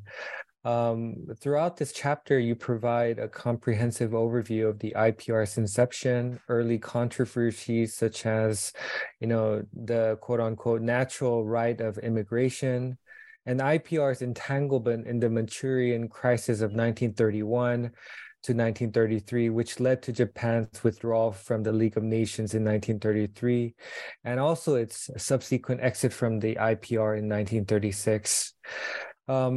However, I would like to draw your attention to a figure named Nasu Shiroshi and the land utilization survey project conducted by the IPR. This project, regarded as one of the IPR's most substantial and costly endeavors, emerged in response to Japan's concerns about overpopulation and food shortages. And in this chapter specifically, you spend a lot of ink on this issue. Professor Suh, could you shed light on this project, especially on Nasu Shiroshi's views and the backlash that it generated as well? Yes, so I chose to make Nasu a central figure in chapter 5, the chapter that actually really looks at U.S.-Pacific relations in the aftermath of Japanese exclusion, because I think that he represents at least three things. First is that, so he's an agricultural economist who teaches in University of Tokyo at this time. And he is somebody who really believes in the power of ideas and state policies to address problems of what he considers social problems. And he thinks that when the United States closes the door on Japanese immigrants, the story's not over. Japan, with its quote-unquote surplus population, needs to find a different solution. And there are some people in Japan at the time who say, okay, well, they'll send Japanese people to other places like Brazil and Manchuria. But Nasu basically thinks that, okay, like that's actually going to cause problems because they're not going into neutral spaces. They're going to be there in many ways as settler colonialists, especially in places like Manchuria. So what he offers instead is like, okay, why don't we really think about how to use our mental energy and use really what I learned during my time at Columbia, during my time as a consultant at the League of Nations Labor Office, to think about using the latest agricultural science and economics to solve this problem. And what it proposes is that let's invest in projects that would increase the productivity of Japanese soil so that Japan would be able to support the large number of quote unquote surplus population without placing them elsewhere. And which brings me to the second reason why it's so important. This project that he proposes has great appeal among progressives and liberals across the Pacific, precisely because he is in effect saying that, okay, Japan can live with Japanese exclusion, and that peaceful relationship between US, Japan, and a peaceful relationship between Japan and other countries can exist if we, and because usually the IPR can invest in the project, and that's why they spend so much money giving him this project, and this would be great for everybody. It will be great for Japan, but it will also be great for the United States because, well, the United States will not have to worry about whether ending Japanese immigration is going to cause war, and a lot of people think that war is going to be caused by people migrating in large numbers and causing conflict. The third reason why he's important, and this is more historiographical rather than historical, is that he represents, in my opinion, the epitome of what we might consider, like what we may call the Pacific Crossing. So there's a really, really famous book called The Atlantic Crossings, written by a scholar, distinguished historian, Daniel Rogers, who looked at the exchanges of ideas about social politics in the North Atlantic during the Progressive Era.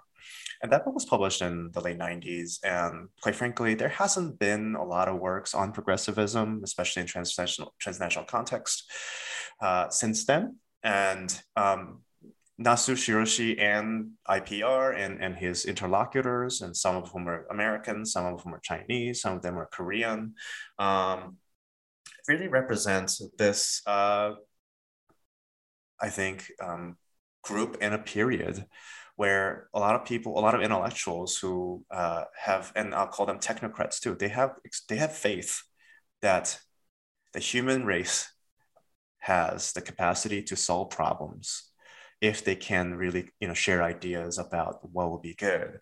So in some ways that, what I'm showing is that the Progressive Era ideas about empire, which has really largely focused on like uplifting people in the first 2 decades, by the time we get to the 1920s has kind of, there is still an element to that too, but it's changing a little bit to kind of think about, okay, how do the great powers like the United States and Japan remain peaceful while still being empires? So one of them is to share ideas about how to increase the productivity of soil, and also figure out how to maintain relationship without sending immigrants to each other, United States says.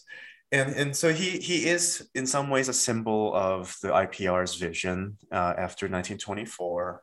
And as a symbol, he also basically falls from grace by the time we get to the Manchurian crisis during the Great Depression, because he changes the opinion 180 degrees during the Great Depression. He basically, a lot of people thought that this would work, but it would only work when the economy is actually not in disarray. So Nasu Shiroshi, in an interesting turn of events, and I think I gestured towards the end of the chapter, he actually becomes the leading proponent of sending Japanese surplus population to Manchuria because he thinks that that his project is not going to solve the problem early enough, and ends up becoming, in some ways, a much more aggressive imperialist, the kind of imperialist that American liberals are not fond of by the time it gets to the 1930s. Yeah. Yeah, it is so interesting to hear more about the significant roles Nasu Shiroshi and IPR played. Stepping into the 6th chapter, which is the final chapter of your book, we are introduced to various factors that led to the collapse of the inter-imperial collaborative governance of the United States and Japan amid the Great Depression. Some momentous changes we learn about during this period for the US government to set the timeline for the Philippines' independence and to consider Hawaii's statehood. One particular change that stands out was the notable shift in the US perception of China, ultimately leading to US to distance itself from Japan and align with China during the Sino-Japanese War. Within this context, you mentioned the influential role played by the children of American missionaries in shaping the American view of China. I'd be interested to hear more about their impact and how their views might be similar or different from their parents. I'm asking this question particularly considering the ongoing discussions around the identities of missionaries and their children, such as David Hollinger's work, like Protestant Abroad. And also thinking about missionaries' responses in Korea, who adopted the popular American idea about quote unquote race development, as we discussed in chapter 3, it would be interesting to compare these two different actions or reactions. Yeah, and thank you so much for articulating the question that way, because it's pretty obvious for those people who have read Hollinger's book, it's pretty obvious that I build on his work, because there are many things that make the Great Depression era different from the first 3 decades of 20th century that I covered in the first 5 chapters of the book. One obviously is about economics and economic considerations being really important in the way that, for example, the United States decides to set the timeline for decolonization of the Philippines. But also important is this period where the allure of Japanese empire really begins to fade. So as I mentioned earlier in chapter 3 and 4, missionaries in Korea already kind of question the violence of with which Japanese imperialists rule Korea. V.S. McClatchy has done a lot of damage to Japan's reputation as an imperial power. By the time we get to the 30s, we actually have, in some ways, a different generation of missionaries. So a lot of people that I talk about in this chapter are actually younger, and some were still missionaries, some are children of missionaries. So Pearl Buck is one of them, obviously. Henry Luce is another one. But also, what really, captured my attention were the Fitches. I think it's Geraldine Fitch and George Fitch. They're a couple who were missionary leaders in YMCA, more specifically in Nanjing.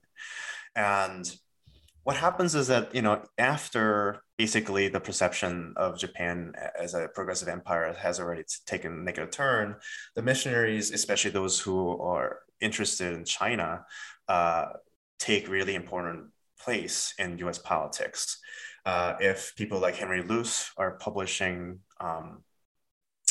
very positive images of China as a emerging modern state led by Chiang Kai-shek and Mei Ling-sung, you have the Fitches, who are very invested in exploiting. I'll use the word exploiting this time to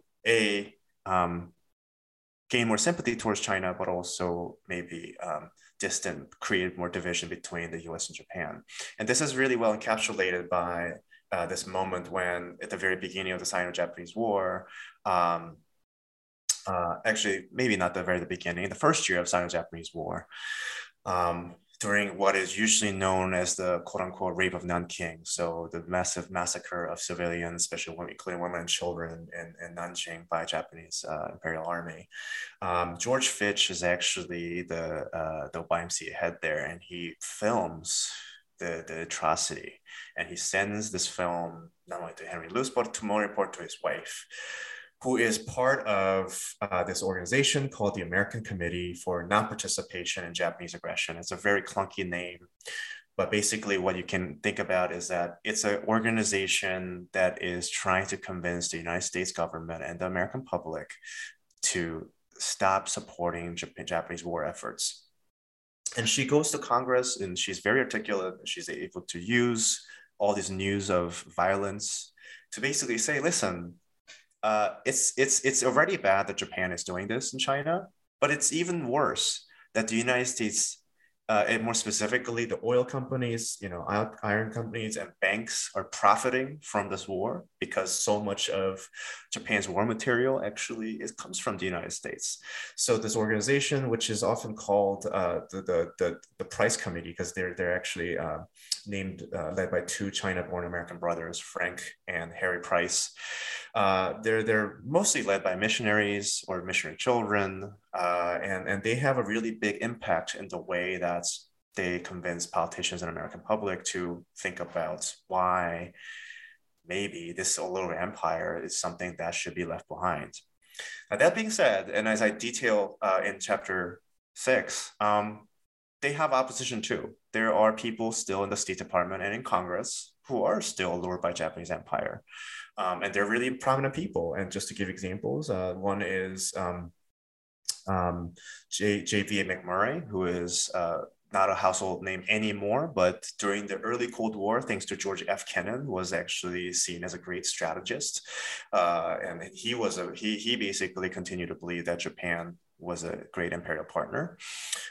So did in Congress, Burton K. Wheeler. And that's, again, no longer a household name, but during his lifetime, he was extremely famous. And he's most famous for being the inspiration for the protagonist in that movie, Mr. Smith Goes to Washington. And Burton K. Wheeler is supposed to be this true progressive politician who is anti-corruption. But he actually basically says, listen, like, the United States actually has a lot to lose if the United States stops its relationship with Japan. So why support China? And he has this incredibly interesting line that is both demeaning of the Chinese, but also showing kind of concern about African Americans in the South. So he basically says, listen, Japan is actually the biggest, one of the biggest consumers of Southern cotton. And if the United States stops its relationship with Japan, the people who are going to suffer are the Black people in the South. So why should the United States care about, for example, the Chinese people over the Black people in the South? And it's actually an effective argument, and it works pretty well. And it's not until really 1939, 1940 that the Price Committee and people like the Fitches and the missionaries basically emerge victorious. And by the time we get to Pearl Harbor, and as well as like Japan's attack in Philippines and other places in the Pacific, it's pretty clear that the McMurrays and the Burton K. Wheelers and William Castle, who I also mentioned in the book, they're basically in the minority. And that's when really I think the allure of Japanese empire has died. And it's also not a coincidence that the allure of American empire has kind of died, at least in the way they used to be during the progressive era, because Americans are not that interested in, for example, uplifting the Filipinos by building schools. They're much more interested in, for example, making sure that Filipinos fight alongside with Americans to defeat the Japanese, which is what happens in World War II. So that's actually sort of the trajectory that I sketch out in this book, especially in this chapter. And as you pointed out, Chani, the missionaries and missionary children actually do play a much bigger prominent role by the end of this book, precisely because I think that it's a generational shift, but also I think the China missionaries end up becoming much more prominent by the 30s than in ways they had not been in 1900s and 1920s. And I'll just give one last example. Sidney Gulick is basically no longer an influential figure in Washington, D.C. by the time we get to 1930s, which I don't think people could have predicted in the 1910s or the 20s. He was probably the most famous missionary interested in not just Japanese, but like Asian American issues. By this time, he's really obscure. And I think that says a lot about also the changes within the missionary community. And this is also when you have different generations of Korean missionaries in Korea, like McCune and others, emerge more prominently as well. A quick follow-up question, Professor Seo, regarding the final chapter and even the epilogue is your return to the two figures that we discussed in our introductory question. You remember Du Bois and Yun Chio. In here, since this is just a follow-up question, would you just briefly mention their responses to this collapse of the U.S.-Japanese relations and, what remains of their legacy today? Yeah, thank you so much for that question. And in some ways, it's revisiting what Chani has asked about how does this dual vision of race, dual understanding of race change over time? And by the time we get to World War II, that imperial paradigm of race is really, really secondary to the color line. And if for Du Bois, his views have remained pretty consistent all the way from 1905 to, let's say, 1942, when he's still championing Japan as a champion of Jaka races. For Yun Chi-ho, it actually shifts. So he, as I mentioned, he was more ambivalent, and he definitely wanted to look at things not just through the color line, but also through the imperial paradigm of race. And by the time we get to 1941, he actually says it in an incredibly dramatic way. Like, And he says it in response to Japan's bombing of Pearl Harbor. This war is the greatest war in humankind. This is the war that will end white supremacy. And that's really interesting because, and I think that maybe he's also come to realize as the imperialist paradigm of race has really disappeared, or at least has lost its allure. I'll just say that. And what is interesting about both of them is that when they make these arguments, they actually also engage in, you can call them rewriting of history or just a selective remembrance of the past, because neither of them want to really talk about the fact that at least until 1924, until Japanese exclusion, U.S.-Japan relations was very, very durable. I mean, it was working quite well, even though there were conflicts over immigration, even though there were conflicts over East Asia. There was no question that Japan was an ally. And that history, both of them actually want to just kind of,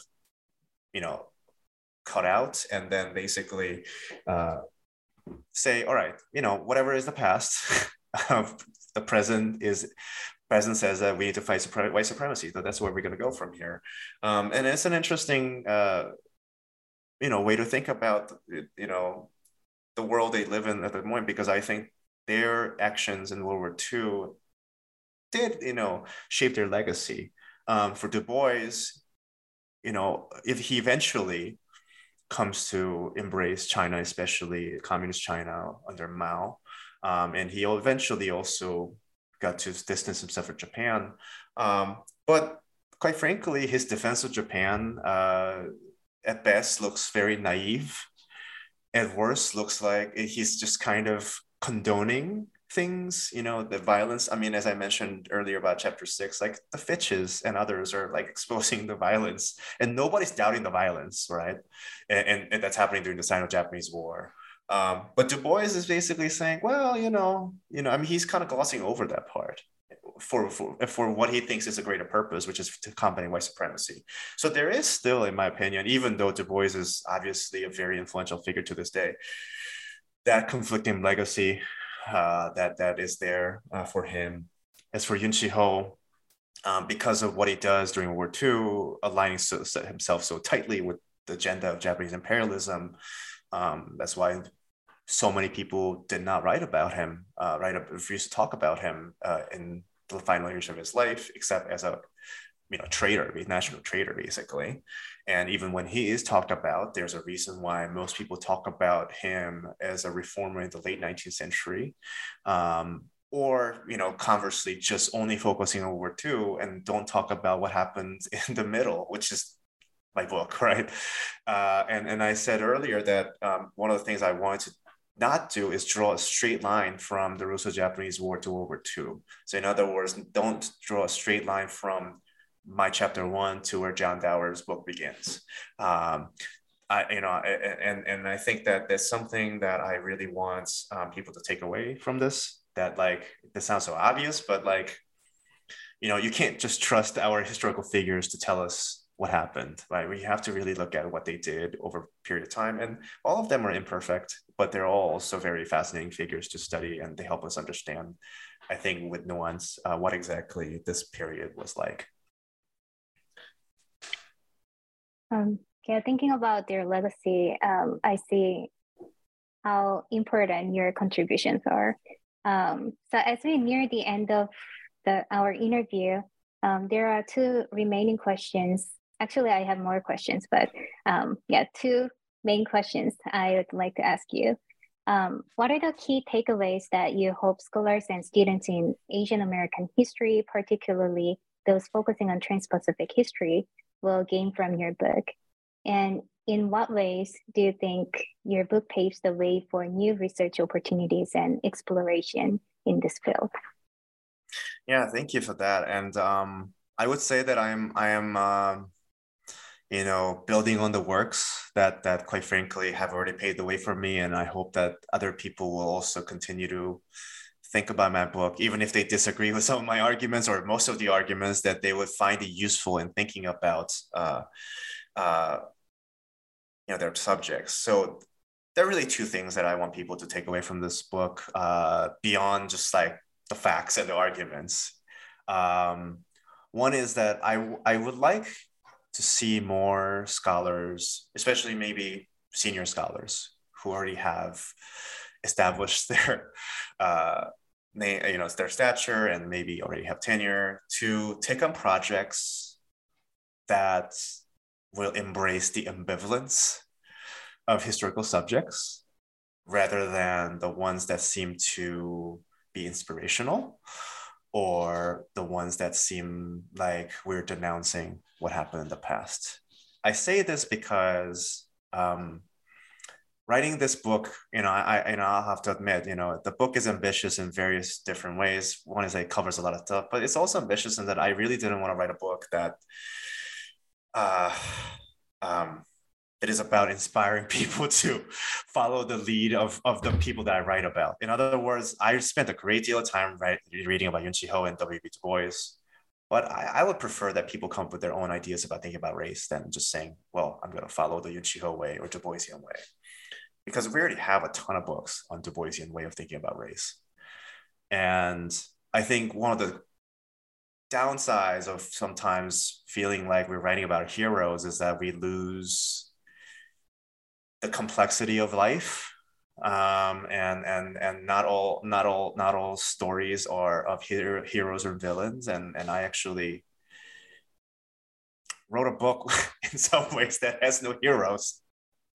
They're definitely terrible villains. Like V.S. McClatchy is a terrible person. There's no question about that. But some villains are more complex than others. And in that sense, in terms of thinking about if we have the opportunity to write books and write stories, I would prefer that we take on projects, or actually, that are comfortable in some ways. And I'm not going to list them, but even, when I go through the archives, there are a lot of historical subjects that are supposed to be heroes that when you start reading their letters, you're like, maybe this person is actually not as great as I thought they were, right? I mean, that's what happened with me and Du Bois. I mean, Du Bois is, again, I have nothing but respect for him in a lot of ways. He's been a great interlocutor for me, but he had problematic views, and Yun Chi definitely had problematic views.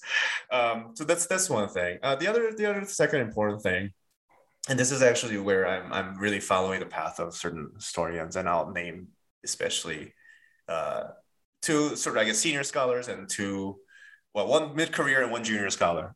So it's two senior scholars that I'm thinking of are Ichiro Azuma and Madeline Shu, and they really, I think, changed Asian American studies for the better, precisely by engaging so deeply, not only with non-English language sources, which is just really, really important, but also like historiography of fields outside Asia. This sounds so obvious in some ways to, for example, study Korea and Japan and China.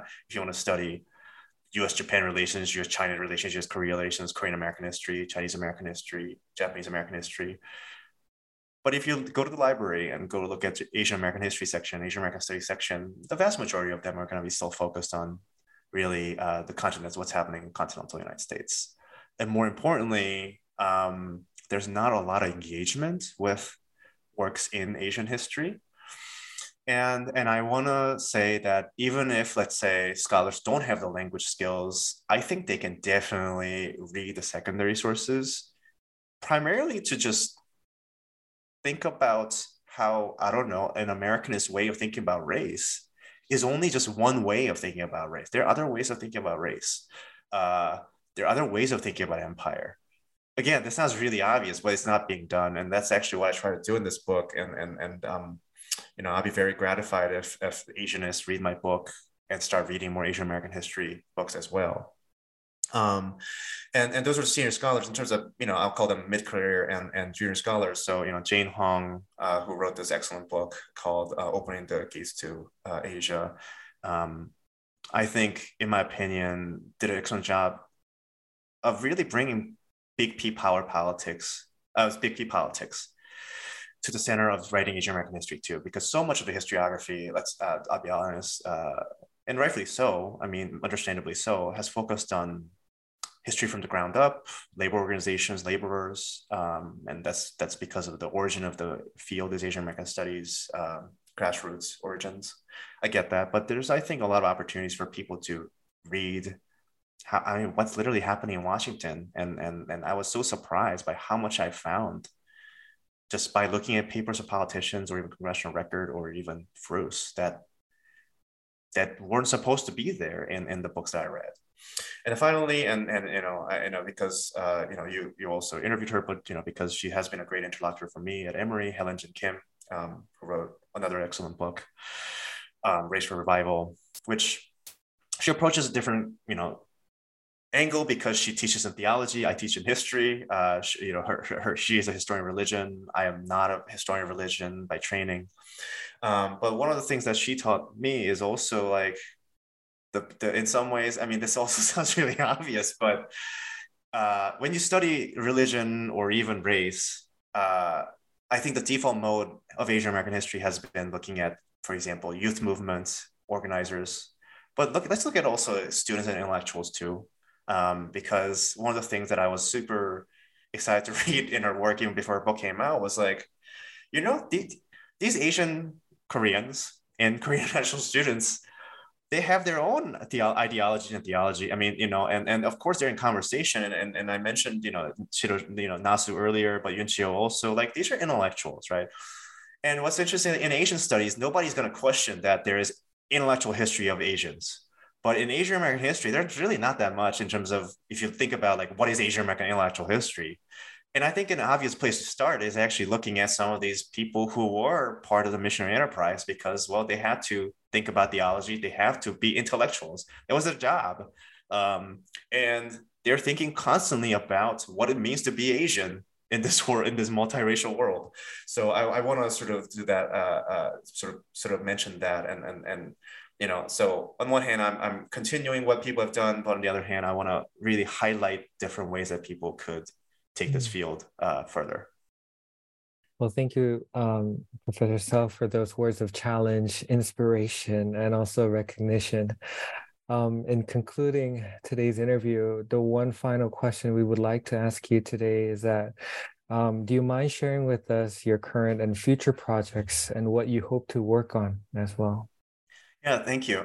So I'm currently working on an article that I hope will be part of a second book project. And the article is focusing on a group of Korean Americans who would have hated everybody who appears in my first book. So these are the Korean American radicals who were based in LA.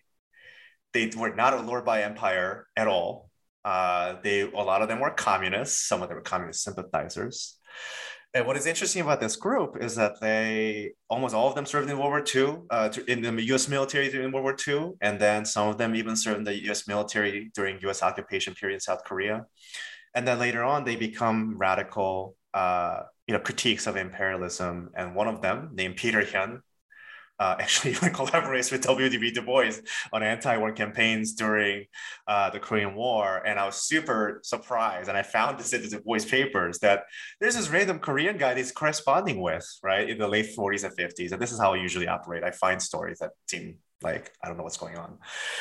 And I'm using the story of these group of people to kind of think about how Asian Americans and other, Americans who are, in this position of being experts of Asia are leveraging their expert status to kind of encourage different kind of social movements. So if this article is really focused on anti-war movement, I'm also thinking about, sort of revising my article on pro-Buck and feminism to kind of think about how she used her position as the China expert during the Sino-Japanese War, not just to, support China in this war, but also to push the National Women's Party to be more aggressive in getting popular support for the Equal Rights Amendment. And I'm also working on a related chapter currently, although that's not as well formulated. But and I want to end this talk with this particular talk because I said that I want to see more people take more chances with ambivalent stories. But I have a story about of a very famous Japanese American communist. Why am I blanking on his name again? And Carl Yoneda is his name. And he's very well known precisely because he wrote an autobiography, and he donated a huge collection to UCLA archives as this radical person. But what's also interesting about him is that he is constantly thinking about the ways in which the younger generation of Asian Americans who have not perhaps lived in Japan, have not experienced World War II, do not really know what it means to be cosmopolitan. So he's very critical, and he's using his experience living in Japan, working in Japan, to not only call for better U.S.-Japan relations, but also to criticize later generation of Asian Americans, to kind of respect the elderly view of the world. And this, I think, is my entry point into kind of thinking about the generational difference between what we usually know as the Asian American movement generation of college students in the 60s and 70s, and the slightly earlier generation of people that includes Buck, Peter Hyun, and Carl Yoneda. So that's where I'm going with this. It's obviously going to take another couple of years for me to figure this out, but thank you for asking me that question. And Thank you, Professor. So those sound like exciting projects, and we look forward to reading more of your works. And once again, thank you so much for being on the podcast today. Yeah. Thank you so much. And thank you everyone for listening to today's episode, in which we explored The Allure of Empire, American Encounters with Asians in the Age of Transpacific Expansion and Exclusion, written by Chris Saw and published by Oxford University Press in 2023. This is your host, Byung-Ho Choi. And Chani Ha. And please stay tuned for our next episode on new books in Asian American studies.